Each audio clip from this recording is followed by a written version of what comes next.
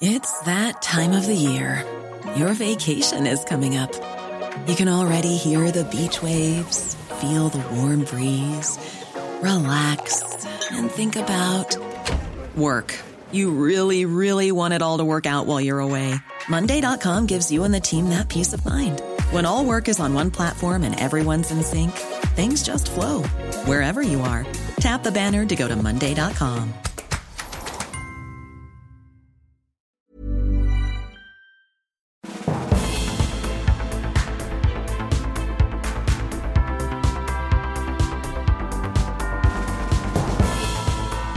Hello and welcome to the Political Party. Today's guest is Tobias Ellwood, Chair of the Defence Select Committee, and here to talk about global Britain in a competitive age, the integrated review of security, defence, development and foreign policy. And you can read that report in full. I've put the link in the blurb or the show notes. You can click on it now and download it immediately. And I say that only half sarcastically. I read it in advance of my interviewing Tobias, but it's the sort of thing I would have read anyway. And it's really good just for making you think about what Britain's role in the world should be. And the issues of security are far broader than just traditional military issues. They're about climate change, biodiversity loss. And this document is really broad. Now, that has strengths and weaknesses. And as you'll hear from Tobias, he is frustrated at a lack of detail in this report. But it was so stimulating to have an in-depth conversation but also that reflects the broad nature of this report and the issues about Britain's role in the world and all the different areas we can have influence in, and whether it's desirable that we do those things and the moral questions that come from some of these issues.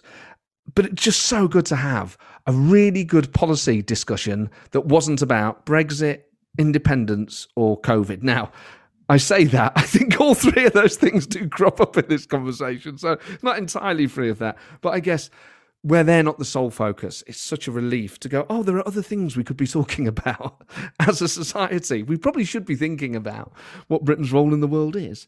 And of course, it's sort of impossible to talk about that without thinking about what Brexit means for that. And Brexit is kind of notable by its omission in this document. But anyway, I don't want to get too far into the kind of constitutional politics of it. It makes for a very interesting basis for a discussion. And Tobias is a brilliant guest. He's chair of the Defence Select Committee. He has military experience himself. He has experienced the personal cost of terrorism, and we talk about that. It's very emotional hearing about his experience of losing his brother and trying to save PC Keith Palmer's life during the Westminster Bridge terror attack. So he has personal experience of this stuff, as well as the military experience and the political experience. And it just means that we get the benefit of all those things, of all those different perspectives. I began by asking Tobias about a phrase that you're going to hear a lot in the coming weeks, months and years. What does the phrase Indo-Pacific tilt mean?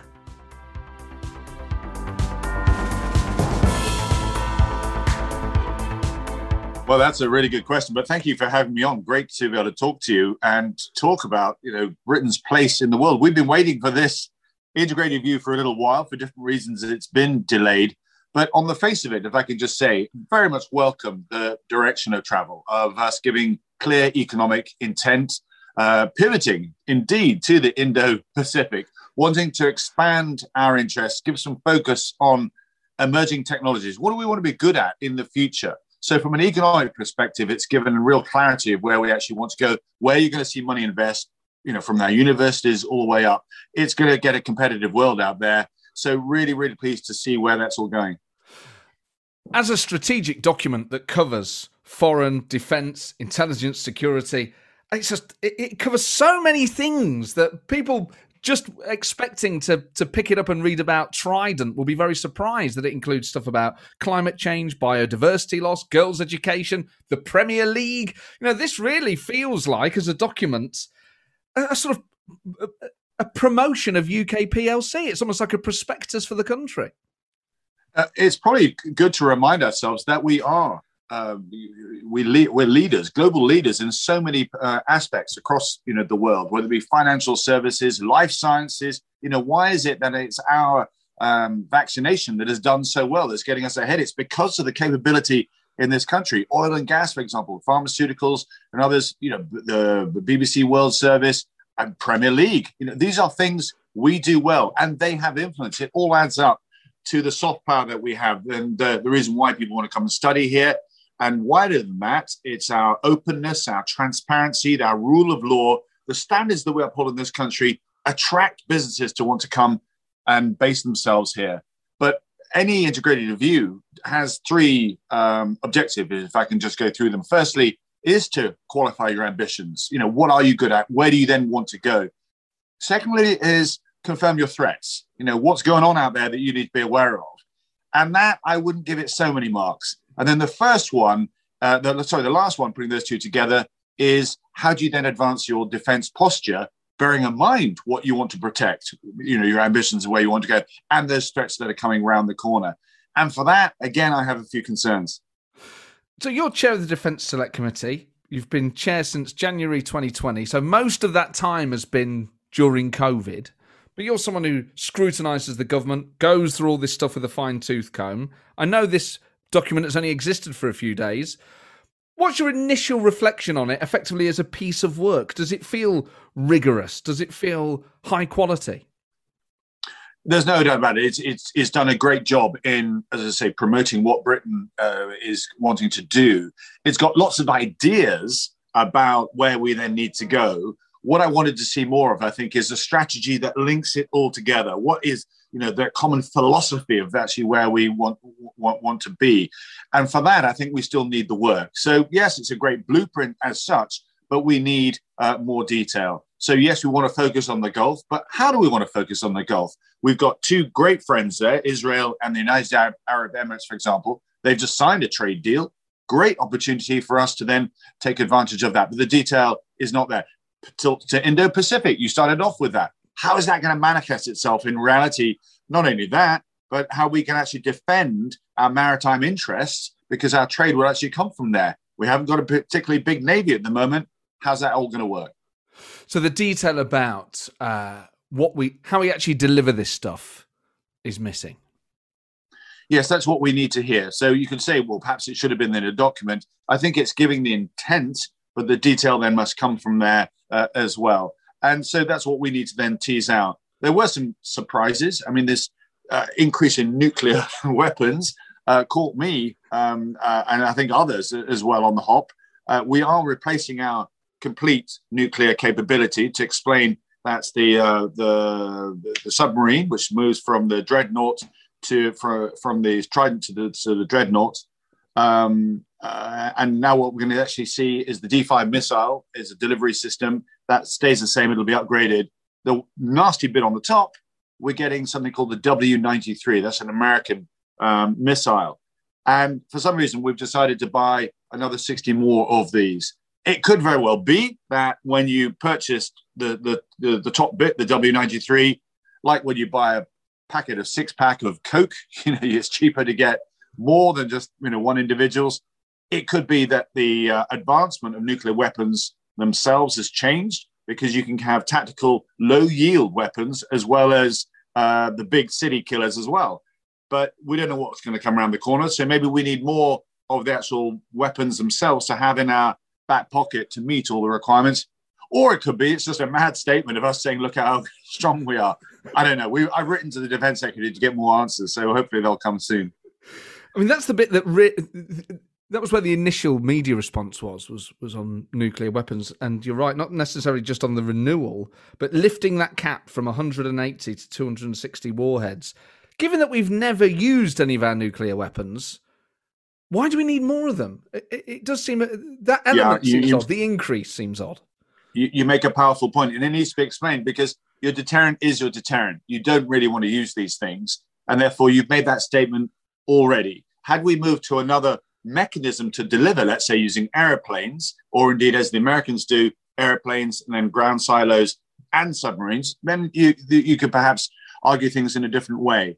But ultimately, I like the idea. In fact, I came into politics because Britain does take such an important stance on the international stage. We, be seen to do the right thing. People follow us, use us as a bar, if you like, of standard.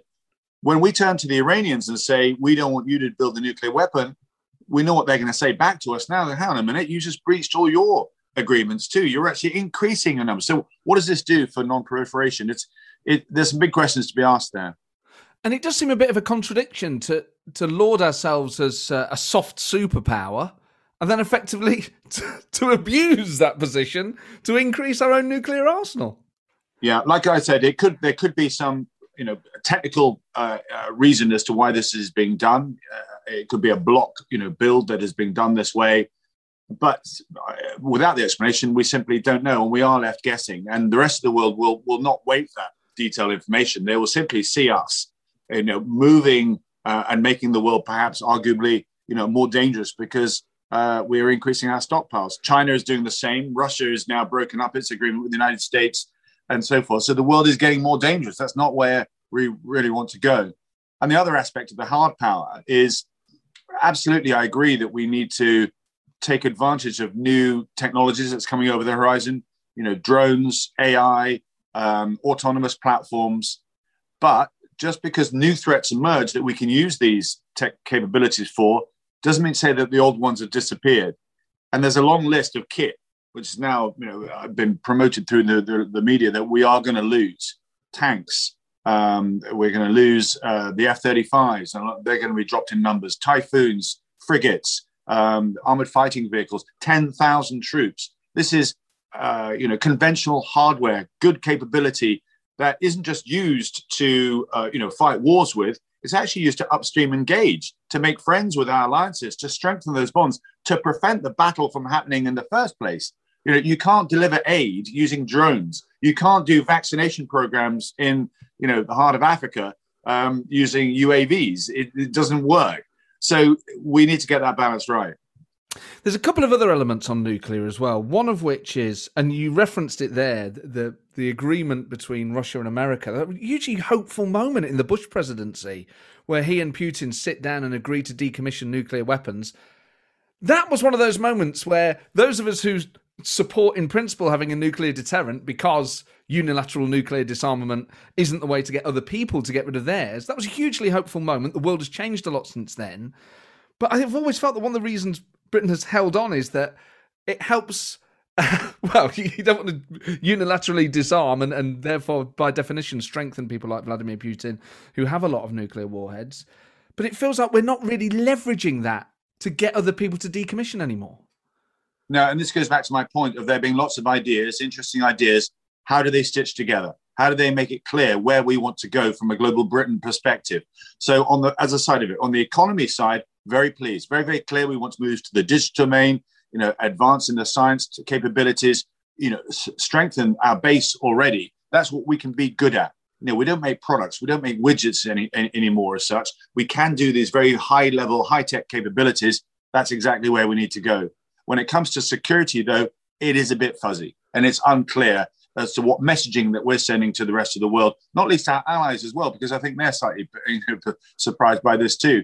And there's another dimension on that same page 77 of the Integrated Review report, that actually suggests that if there's a biological, chemical, or cyber attack, mass attack on the UK, we would respond using nuclear weapons. Now, that, again, is a massive change in doctrine when it comes to nuclear power. And again, something we really need to discuss with our NATO allies. If you think about it, the last 30, 40, 50 years, there's been a big international conversation and understanding about just how dangerous nuclear weapons are. Every effort has been made to sign treaties, bring those numbers down.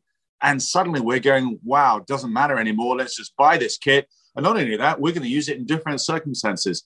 I'm not saying it's wrong. I'm simply saying that we need to have a wider debate about it. How do you think our NATO allies will feel about that particular passage, saying that we would use nuclear weapons in response to a non-nuclear attack? I think it's a reflection, absolutely, of the dangerous world we're now existing in, because you could easily do as much harm through a bio attack. If you think about the pandemic itself, if there were to be some form of bio attack that was limited, let's say, to the entirety of London, that would equate to a nuclear attack as well. And so you can understand the logic there in saying, right, because we have our nuclear deterrence, we're going to expand that out to make sure that anybody that wishes us harm, we could retaliate. So I understand that, but it's still a conversation, given the scale of it, the gravity of it, that we should really have conducted in Parliament, clarity as to where this goes. And then, of course, that articulates and amplifies the purpose of it. You talk about a deterrence. The deterrent only works if you tell people you've got something in your back pocket you're willing to use. There's no point in pulling out after the fight. Cynics might say, oh, this is Boris Johnson wanting to look tough. You know, this is consistent with his political approach, which is to, talk big and to show off. And although there's some noble stuff in this document, all this stuff about having more nukes and we'll nuke you if you launch a chemical attack is bluff and bluster. Yeah, I understand where that comes from. Let's hope we get some more detail and clarity as to where this goes. Like I said, we do need to make it very, very clear how this all does knit together. Otherwise, it is just a loose connection of ideas without a grand strategy that sort of brings it all together. There are other political implications on nuclear. I'm thinking in the UK, and the importance of the union is another thread that runs through the document.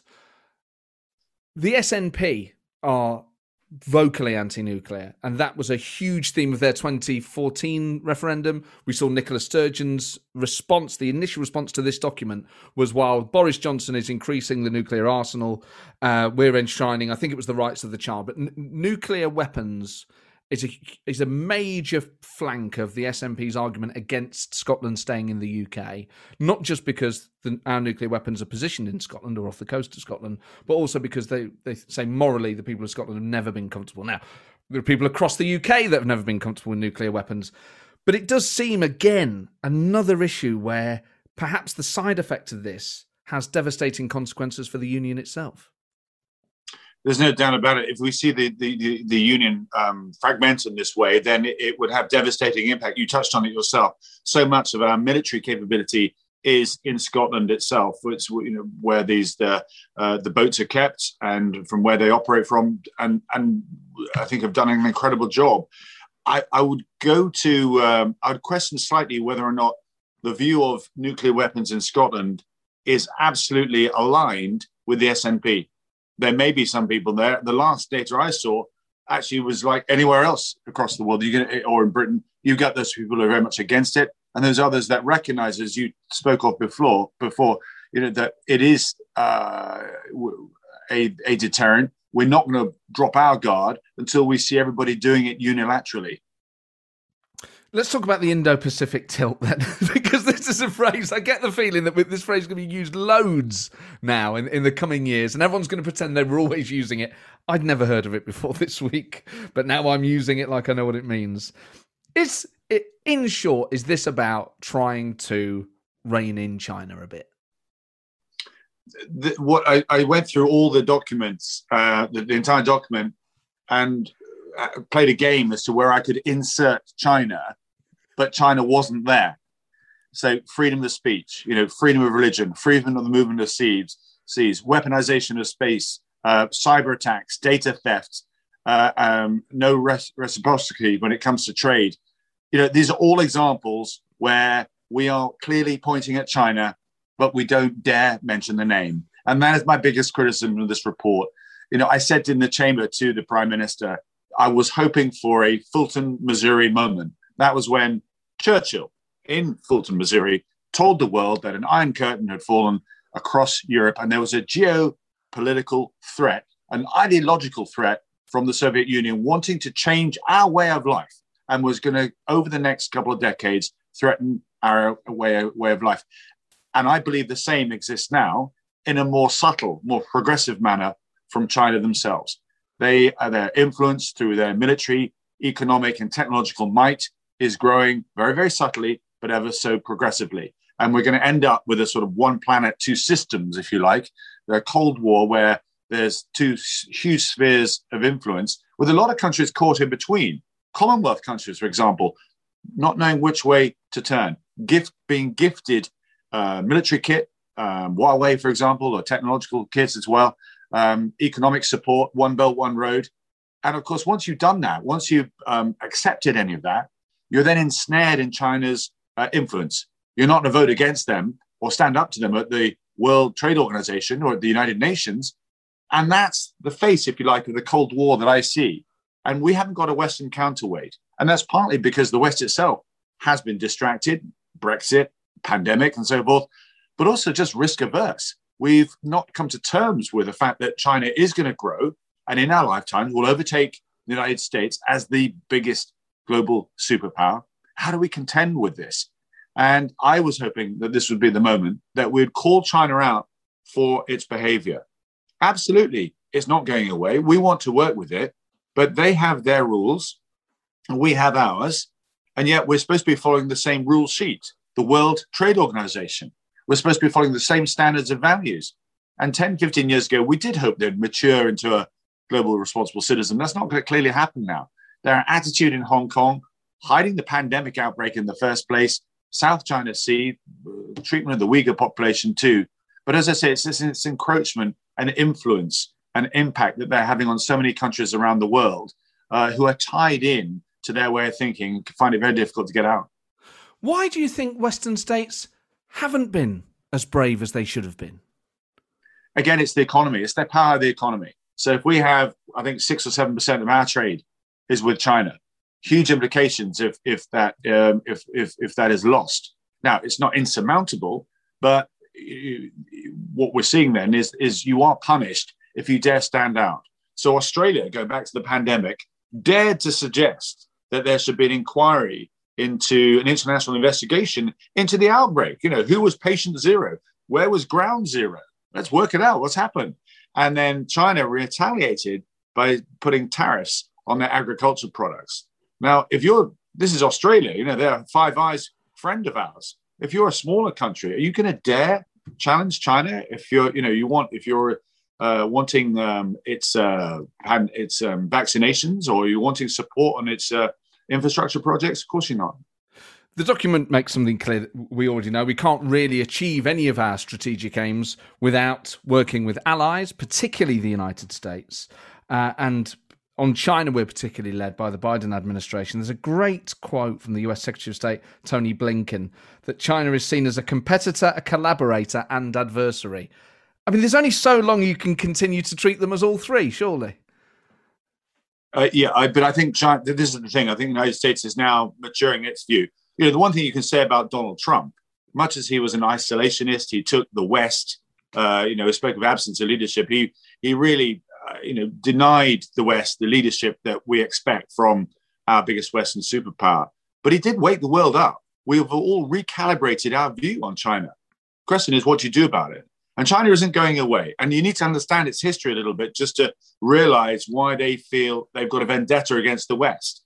You know, there's a century of humiliation where countries like ourselves, sold opium to the country. There's the Boxer Rebellion and so forth. How did we get Hong Kong in the first place? That was a clever deal that allowed us to take over a bit of China. And they haven't forgotten that. We didn't include them after the Second World War when we created all the Bretton Woods organizations. They were kept outside, even though they're a huge country. They remember all this, and it affects their decision-making today. We don't think about it. We gloss over all that. But that absolutely is part of the prism in which they're looking at things. And we need to understand that, to understand them, I think, as well.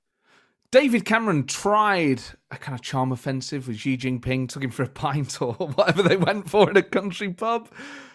That now, again, that feels like a very long time ago. I mean, can you imagine Boris Johnson taking President Xi for a sandwich or a cream tea and a scone? So if you look at what happened when the the Iron Curtain fell, the Berlin Wall collapsed, many of these nations in Eastern Europe then sort of embraced a form of democracy. It then went the other way with Putin, which was unfortunate, but it could still go back. Who knows where that goes? It's only one individual that's taking Russia in that particular direction. And I think there was this assumption by George Osborne and David Cameron that China would go the same way. They weren't a threat in the same way that the Soviet Union was at that point. They absolutely were an economy on the rise, growing at 6-7%. Let's do business with them, and let's hope, even though it's Communist Party, that they will wake up to the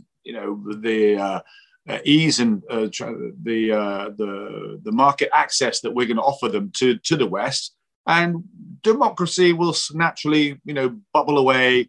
the people of China will, nudge it forward. No, the Chinese Communist Party have looked very carefully at what happened to the post-Soviet era and then held on to the power in China deliberately. The love for the party overshadows the love for the country. And if you don't understand that, you're probably going to get arrested in China. I will move on from this Indo-Pacific tilt, but there are a couple of details in the document about it that just are really interesting, about reinvigorating our relationship with India and our requesting to have partner status at the Association of Southeast Nations. I mean, yeah, what would that actually involve, and what could we achieve through that? Well, we have to expand out. Let's be honest. We can only go so far with our European connectivity, and we need to seek other markets. India is a natural connection. The bonds that we have between the country is phenomenal, clearly of our history, our shared history and so forth. But we tend to forget, even though, we have a huge diaspora here, actually when it gained its independence, it tilted towards Russia. All the military kit that India has is Warsaw Pact style. And we didn't, they were quite keen to sort of shrug off and I think draw a line between, when it was part of the empire and when they gained their independence. Times moved on now. It's a massive democracy, so important when we talk about this bipolar world with China on one block and then the West on the other, that India is encouraged and nurtured and brought into, and encouraged to support our way of thinking. So I'm absolutely pleased the Prime Minister is doing his first visit there as well. And that, I think, is the focal point of this Indo-Pacific tilt. There's a page in the document where it says the United Kingdom is part of every multinational organisation, and it lists the WTO, the WHO, the G8, the G7, the G20. I mean, there's at least one multinational organisation that we're not a member of anymore. It seems odd to say that when Brexit hangs over everything at the moment. Yeah, and it's important to remember that half of our trade still is with the EU.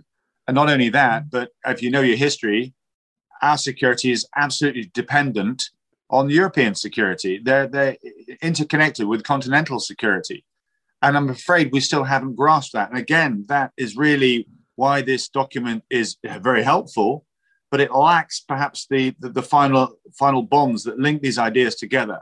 How is our European security going to work? How are we going to actually manage the differences of approach between NATO and the EU? And absolutely critical that we do that. A lot can happen in 3 years, like a chatbot may be your new best friend. But what won't change? Needing health insurance. United Healthcare Tri-Term Medical Plans, underwritten by Golden Rule Insurance Company, offer flexible, budget-friendly coverage that lasts nearly 3 years in some states. Learn more at uh1.com. It's that time of the year. Your vacation is coming up. You can already hear the beach waves, feel the warm breeze, relax, and think about work. You really, really want it all to work out while you're away. Monday.com gives you and the team that peace of mind. When all work is on one platform and everyone's in sync, things just flow. Wherever you are, tap the banner to go to Monday.com.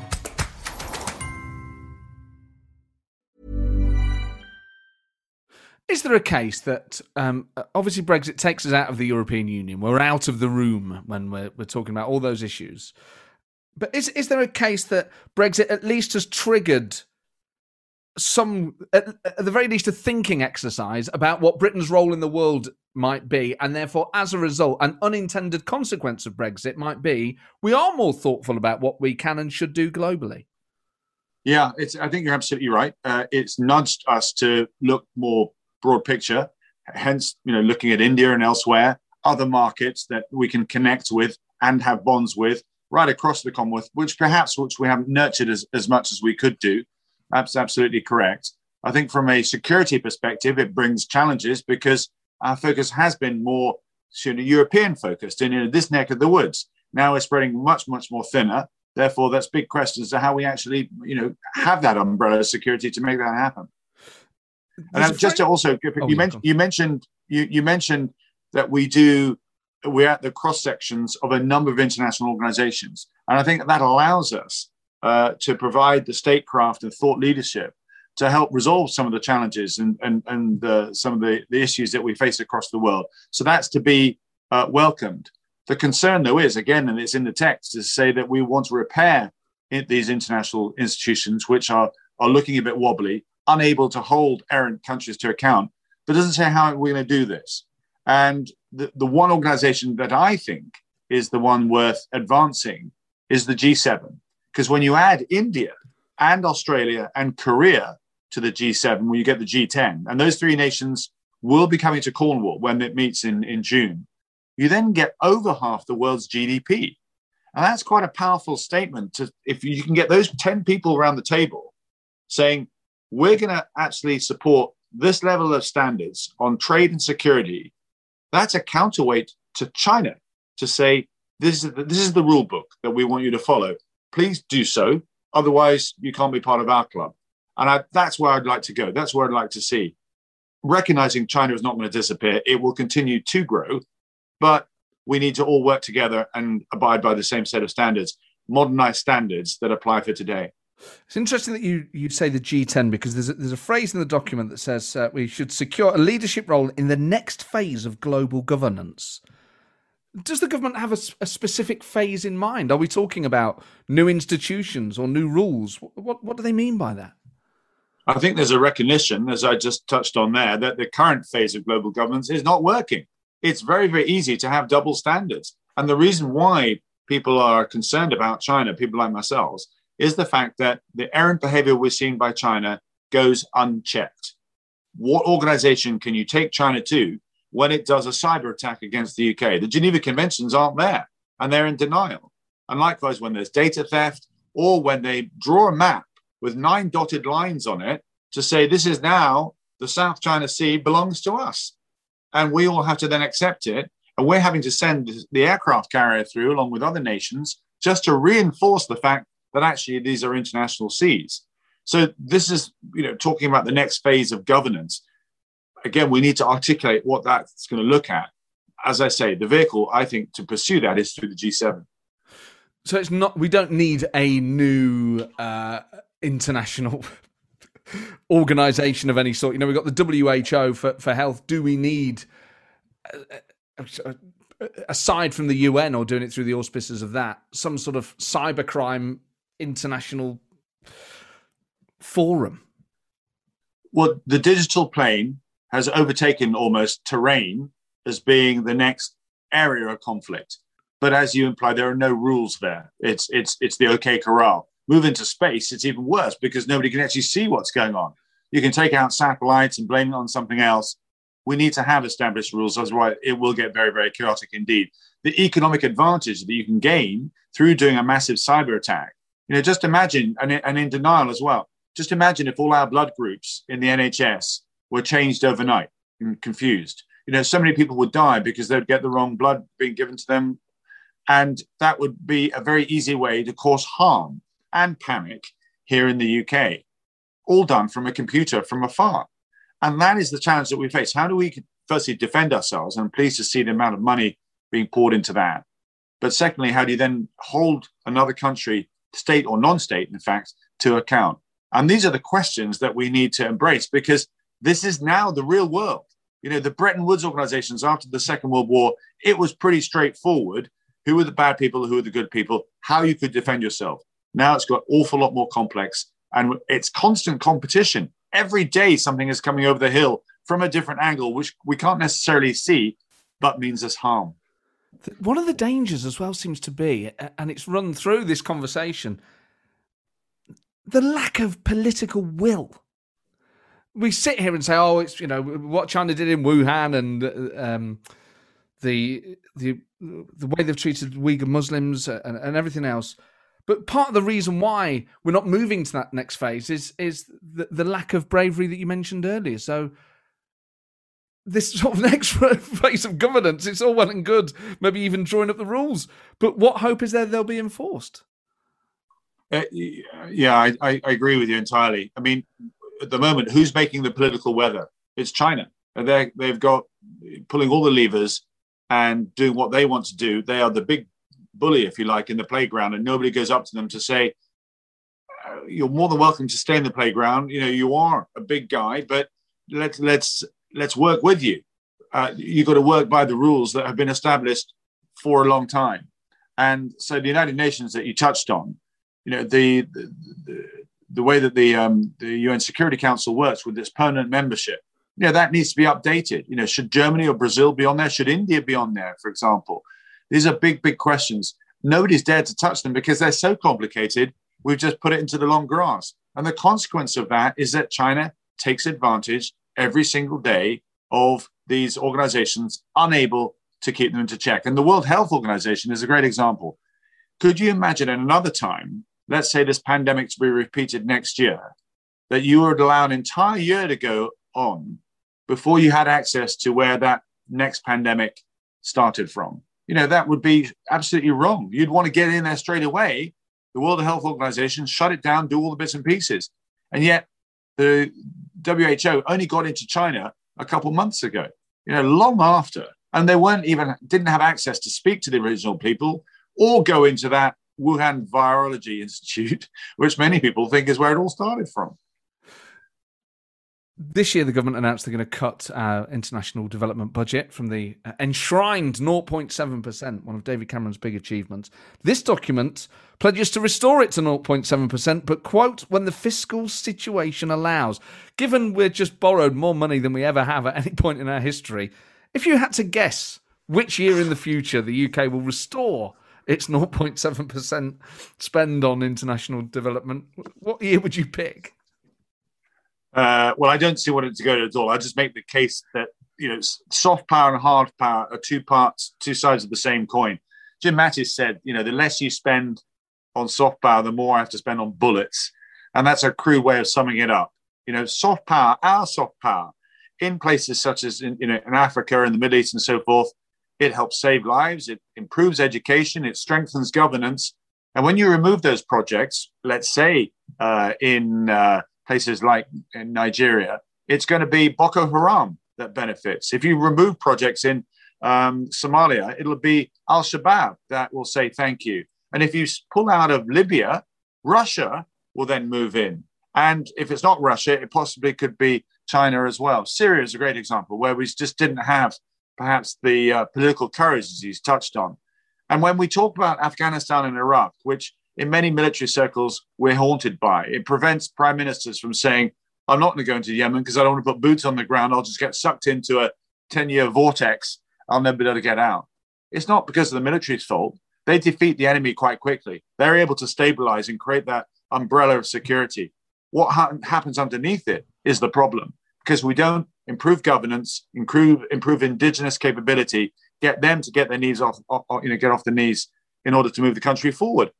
And that is the soft power. And we do ourselves a disservice in the UK, I think, by not explaining it well enough. You get these, headlines with Albanian belly dancers receiving money, and that just does the entire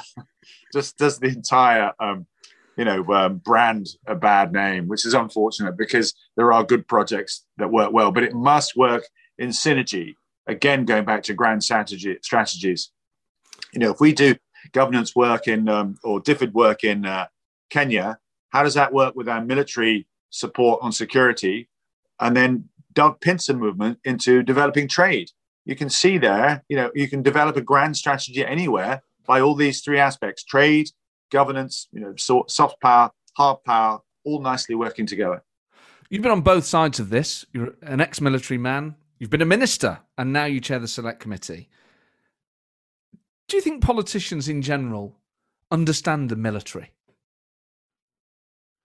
That's a really good question. And I think the simple answer is no. You go back to Churchill's cabinet, and because of the war, you can understand that half of his cabinet had military experience. If he wanted to use the military for anything, everybody go, no problem. I haven't got a problem with that. No stigma attached to it. Thatcher, years later, same. I checked. Half of her cabinet had military experience. There's only one person who had military experience in the current cabinet. So when we say, let's use our military to help with the pandemic, I know for a fact it took a little while for us to, cabinet themselves to accept that these are strategists. These are people trained in an emergency response. These are people that have that structure to be able to come in and provide that support, the flexibility, and the capability that can be used in a moment's notice. It took a while for, I'm afraid, that stigma, that sense of, oh, I will fail if I have to lean on another, the MOD to come in here to actually to be overshadowed, which is quite sad. It's sad, and it's bizarre that you've got within the country trained public servants who think about things at a strategic level, who can set up things and deliver things quickly, could roll out a vaccine or, flood defences or whatever it is. When we had the fire brigade strike, the army came in. It was with the Green Goddesses. People might remember it well, but it always strikes me as odd that we have this amazing resource in our country that is so underused during any crisis, because I guess they think sending the army in looks like you've lost control. I remember getting a call. I went over to the Tunisia. You might remember there was a terrible attack on the beaches there, and we lost some British people there. And I was sent out as the foreign minister to help coordinate it all. And because I'd lost my brother in the Bali bombings, and I could sort of relate to it, and we had no support whatsoever from the government, British government. It was quite terrible. Left on my own. So I went out to make sure that everything was there to help these families and repatriate the bodies. And I remember getting a call from Number 10 saying, do you think the British people will be worried if we send military aircraft to bring the coffins back? And I said, of course not. Of course not. But it showed you the concern and the mindset, perhaps, of how things might look if the military are called in. And perhaps that's, the disjoint between those who have exposure, a history with the military, and perhaps the younger generation that, because our army is so small now, have less contact. I remember sitting on my grandfather's knee and he telling me about the medals that he got and so on. That must have had a effect on me. I ended up joining the army, but of course that happens less and less now because our armed forces are so small. Although there are a lot of ex-military, not a lot, but there are certainly prominent ex-military people in Parliament and politics now. Yourself, Tom Tugendhat, James Cleverly, Dan Jarvis. There's someone else I'm forgetting, but quite a few. Yeah, it's changed. When I came in, there was just a handful of us, and now it's moved across. It's got back to there, and that's great. I mean, that's actually what makes Parliament fantastic, is that people are coming from all walks of life, and they bring their skills and experiences to the fore. But ultimately, I'm afraid around the cabinet, but most importantly within the cabinet construct as well, there is still with the stigma that the MOD is over there, we are actually over here. If I were to change Whitehall, I would introduce a deputy prime minister who's responsible for the arc of international interest. So MOD, FCO, DFID, and trade. That arc. Prime minister can do, domestic and Brexit or everything else, but then the deputy prime minister, and this is exactly what John Kerry did when he worked for Obama, is that he had US aid under his belt. He dealt with the trade as well. And then Barack Obama just told John, get on with it. It's your bag. And he had all the tools there. He could work out strategies, grand strategies in different areas, make it all work together. We still, I'm afraid, too siloed. It's got a lot better, but it's still too siloed. 15, 20 years ago, I remember Tony Blair saying that the biggest threat to the British state was radical Islam. That's probably not true anymore, is it? It's probably climate change or biodiversity loss. Certainly climate change, I'd agree. And again, I don't think that's pretty spelled out. When sea levels rise and 80% of the world lives within about 50 miles of the sea, that'll have huge impact on people and migration movements. When deserts start to grow and eat away at fields and crops and things like that, huge impact as well. And isn't just the sea levels and deserts, it's actually the chaos of weather as well. The fires that we saw in Australia, do you remember those? And then in California too, we're going to get ridiculously hot weather here. And then it's going to get very, very cold too. We're not going to be used to that. We have a very temperate climate. And that'll impact on everybody and what we do. This kind of place comes to a grinding halt. Again, I think, the army doesn't get called out quickly enough to help get the snow moved away. So it'll actually impact on everybody. And, we have an opportunity in November to change that. to get us signatories. But it's going to be tough. There's no doubt about it. And yes, so that's a major threat. But ultimately, the progressive one, from an economic perspective, takes us back to China, I'm afraid. Traditionally, we'd always seen security as terror, policing, army, that sort of thing. But now it does include things like climate change. It's a broader horizon, really, about the things that do affect our security and how we think of our own security as citizens and as countries. It feels like we've been really slow to catch on to this. Yes, I think it's important that we have that sense of purpose and that drive. And I hope this paper, which has been so long overdue, can start to articulate that. But as we touched on before, this is almost like the teaser. All we actually need to do is then advance these. So, the fact that you and I are having this discussion, wider debate about this as well, hopefully that'll be all sort of factored in so more people can participate and put their view across. What's absolutely critical, what does it mean to be British? That is, unless we reconfirm that, particularly after lockdown, if I can say this, particularly after we've been tucked away for so long, just a reminder what our standards are, what our values are, what it is that makes us British, what it makes us slightly unique, different, not in a bad way or a good way, but just, underlining those bonds of what's important to us. That's so critical. I think it's something that we need to be reminded of. Otherwise, you can lose your way of what you're about. Pre-pandemic, we had seen an increase in terror attacks in the UK, one of which you saw with your own eyes, and I can't imagine what that was like for you as you tried to save PC Keith Palmer's life. I mean, most people will never be present at the scene of a terror attack. And I know you have a military background and you lost your brother in the Bali attack. I mean, it feels like you personally have seen so much of this stuff. I mean, so few people will have seen what you've seen with your eyes and had to deal with that and had to process that emotionally.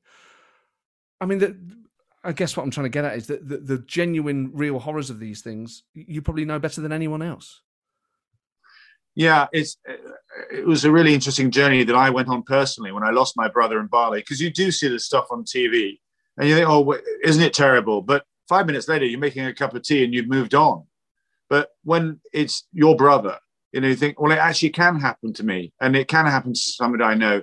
And it just puts a different dimension on the whole thing and then makes me wonder, why is it that people are doing these things? How can somebody take a peaceful religion such as Islam, twist it in the way that they do, and then spit out these evil people that are able to take lives? And it made me look more carefully to what we're doing to challenge the use of extremism.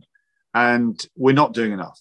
Even today, we're not, because there's an absence of a papal figure, if you like, as there is in the Catholic Church or whatever, or strong voices to say, actually, their interpretation of the Quran is not what you should be going.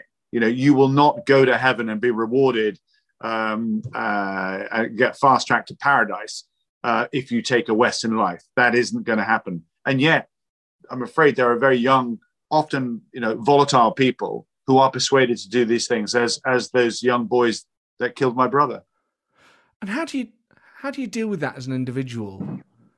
I'm thinking of whether you can find forgiveness, whether you can find some sort of peace in time. It's most people's idea of hell is losing a family member, particularly in such a way. How did you recover from it? You don't, and it's with you all the time. I mean, my parents are affected more because you just don't ever expect to bury, one of your children as such. In a positive way, it drives me forward. It gives me focus. It's made, we talk about who we are and what do we want to achieve. It's made me very firm in what I stand for and what I want us to do. This is why perhaps I get a little bit frustrated when I see us not Britain, doing as much as it could do. We are in such a strong position, the connectivity that we have across the world, the standards that we observe. There's so much going on around the world, an absence of leadership. And I want us to step forward and do more. And I get frustrated when we're not. And, we're not the biggest country in the world anymore, but our thought leadership, our understanding of the world around us, because of our reach, our connectivity, our history, we can see some of the answers, some of the solutions. And that's why the United States likes us, because we give an alternative perspective, a knowledge perspective. And if we don't do it, which countries will? Because too many will hesitate. We don't normally. And we need to get back to that's the way of thinking, show a bit more determination or political courage, as you spoke about earlier. But it's also courage that you've shown yourself. And I wonder, in this situation when you're in New Palace Yard, just that horrific situation, how fast these things happen, you just leap into action and try and save PC Palmer's life. In that situation, no one knows how they're going to react, and some people just freeze, some people run. You just threw yourself into the middle of that situation and tried to save him. Did that military training help? Oh, completely. I mean, I'm in the reserves, and you go through drills every year, MATS training, as it's called, military aptitude tests, and that allows you to do resuscitation and so forth, and deal with those situations. So it was that. I have to say it wasn't that was as difficult as dealing with my brother, because that was personal. In dealing with that, when I arrived and found my brother, I had to identify him. I had to go through 200 dead bodies one by one, in the hot sun, and all the bodies were scarred and charred and so on. And that was, for me, that was the tough thing to do, and very, very difficult indeed. So. Yeah, very, very difficult. It's just, I don't think I've ever known anyone that's had such personal experience of this stuff, and more than once. You've been through an incredible amount. Yeah, it's not been easy at all. But as I say, it drives you. It gives you a sense of purpose. And my sister's no different as well. She's a teacher like my brother was, and wanting to get the best, encourage the best out of people, and so she thoroughly enjoys doing that. Tobias, this has been a fantastic conversation. Thank you for giving us your expertise in the field and the benefit of your knowledge on this. Just in closing, I guess this document is an attempt to get towards Britain's role in the world. On the whole, I know there's detail missing for you. I know there are things in there that it should say that it doesn't. Funding it is another matter entirely. But on the whole, do you think it gets the tone right on where Britain should position itself, which is effectively as a soft superpower, albeit with an increasing number of nuclear weapons? Yeah, I think there are some curious details in there, which we've discussed. But in general, I'm actually pleased it's out there. There's a sense of purpose to it. It can be finessed, but so be it. We've jumped in the car. We've got most of the right clothing, most of the right gear. Let's get going. Let's sort it out as we go. And if we need more stuff, we'll just pick it up along the way. We can always stop off and pick up more clothes. Tobias, thank you very much. Thanks very much indeed. Well, there you go. Tobias Ellwood, as brilliant as I thought he was going to be. And it just meant that document and being able to talk to Tobias about it, we can have a really good discussion about, if you think about all the things that come out of that, about the nuclear weapons and what increasing our cap means and the messages that sends and the consequences of that, let alone the moral discussion about nuclear weapons and whether we should have them at all, about how you deal with China, not just in the wake of the pandemic, about our at-sea presence in places like the Indo-Pacific and the other organisations we're trying to get involved in, how we're championing involvement in all these other organisations when we just left the EU. So there's just so much politics in there. The 0.7%, the weaponisation of space was something we didn't talk about in great detail. That feels like an episode all in itself. And climate change, biodiversity loss, all these other things that come out of this discussion were just, I just found it so stimulating. That may be because I am housebound and have been for a year. But I always find with these podcasts, it's just so good to really focus in on an area. Every interview is different. And sometimes with a guest, you're talking about their whole career. And there are highlights you want to talk about. With Margaret Beckett, you want to talk about 1994 or being Foreign Secretary. It's really good to do an episode based on a document. I hope. I certainly felt that. You may feel very differently. You may think, nah. But I think it's great when you get a report like this. It gives you some meat to kind of go off and to interrogate, to pick apart, to say what's missing. And often that's the essence of politics, is what's not in there as well as what is. But I hope you enjoyed it. You can email the show, politicalpartypodcast@gmail.com, as lots of you have. Ollie got in touch. He enjoys the podcast. Thank you very much, Ollie. And he listens to it during lockdown walks and weekly house cleans. And he will endeavours to listen to it when his weekly commute to London. Sorry, not his weekly commute. He listens to it during weekly house cleaning. His commute may be weekly. I don't want to give away too many personal details about my listeners, lest they be identified. Perish the thought that people be outed as listeners to this podcast. But he listens to his weekly house cleans, and hopefully he will listen again on a commute to London when it is safe to do so. So, also, lots of you got in touch with some really good suggestions for guests, many of which I have already approached. So that is a good thing, because it shows that you're on the right lines, or that I am anyway, in terms of what you would like to listen to. But do keep those suggestions coming in, and don't be shy if you're a politician. I'm thinking particularly about May and these elections, and please register to vote by post. I know I don't want to become boring about this.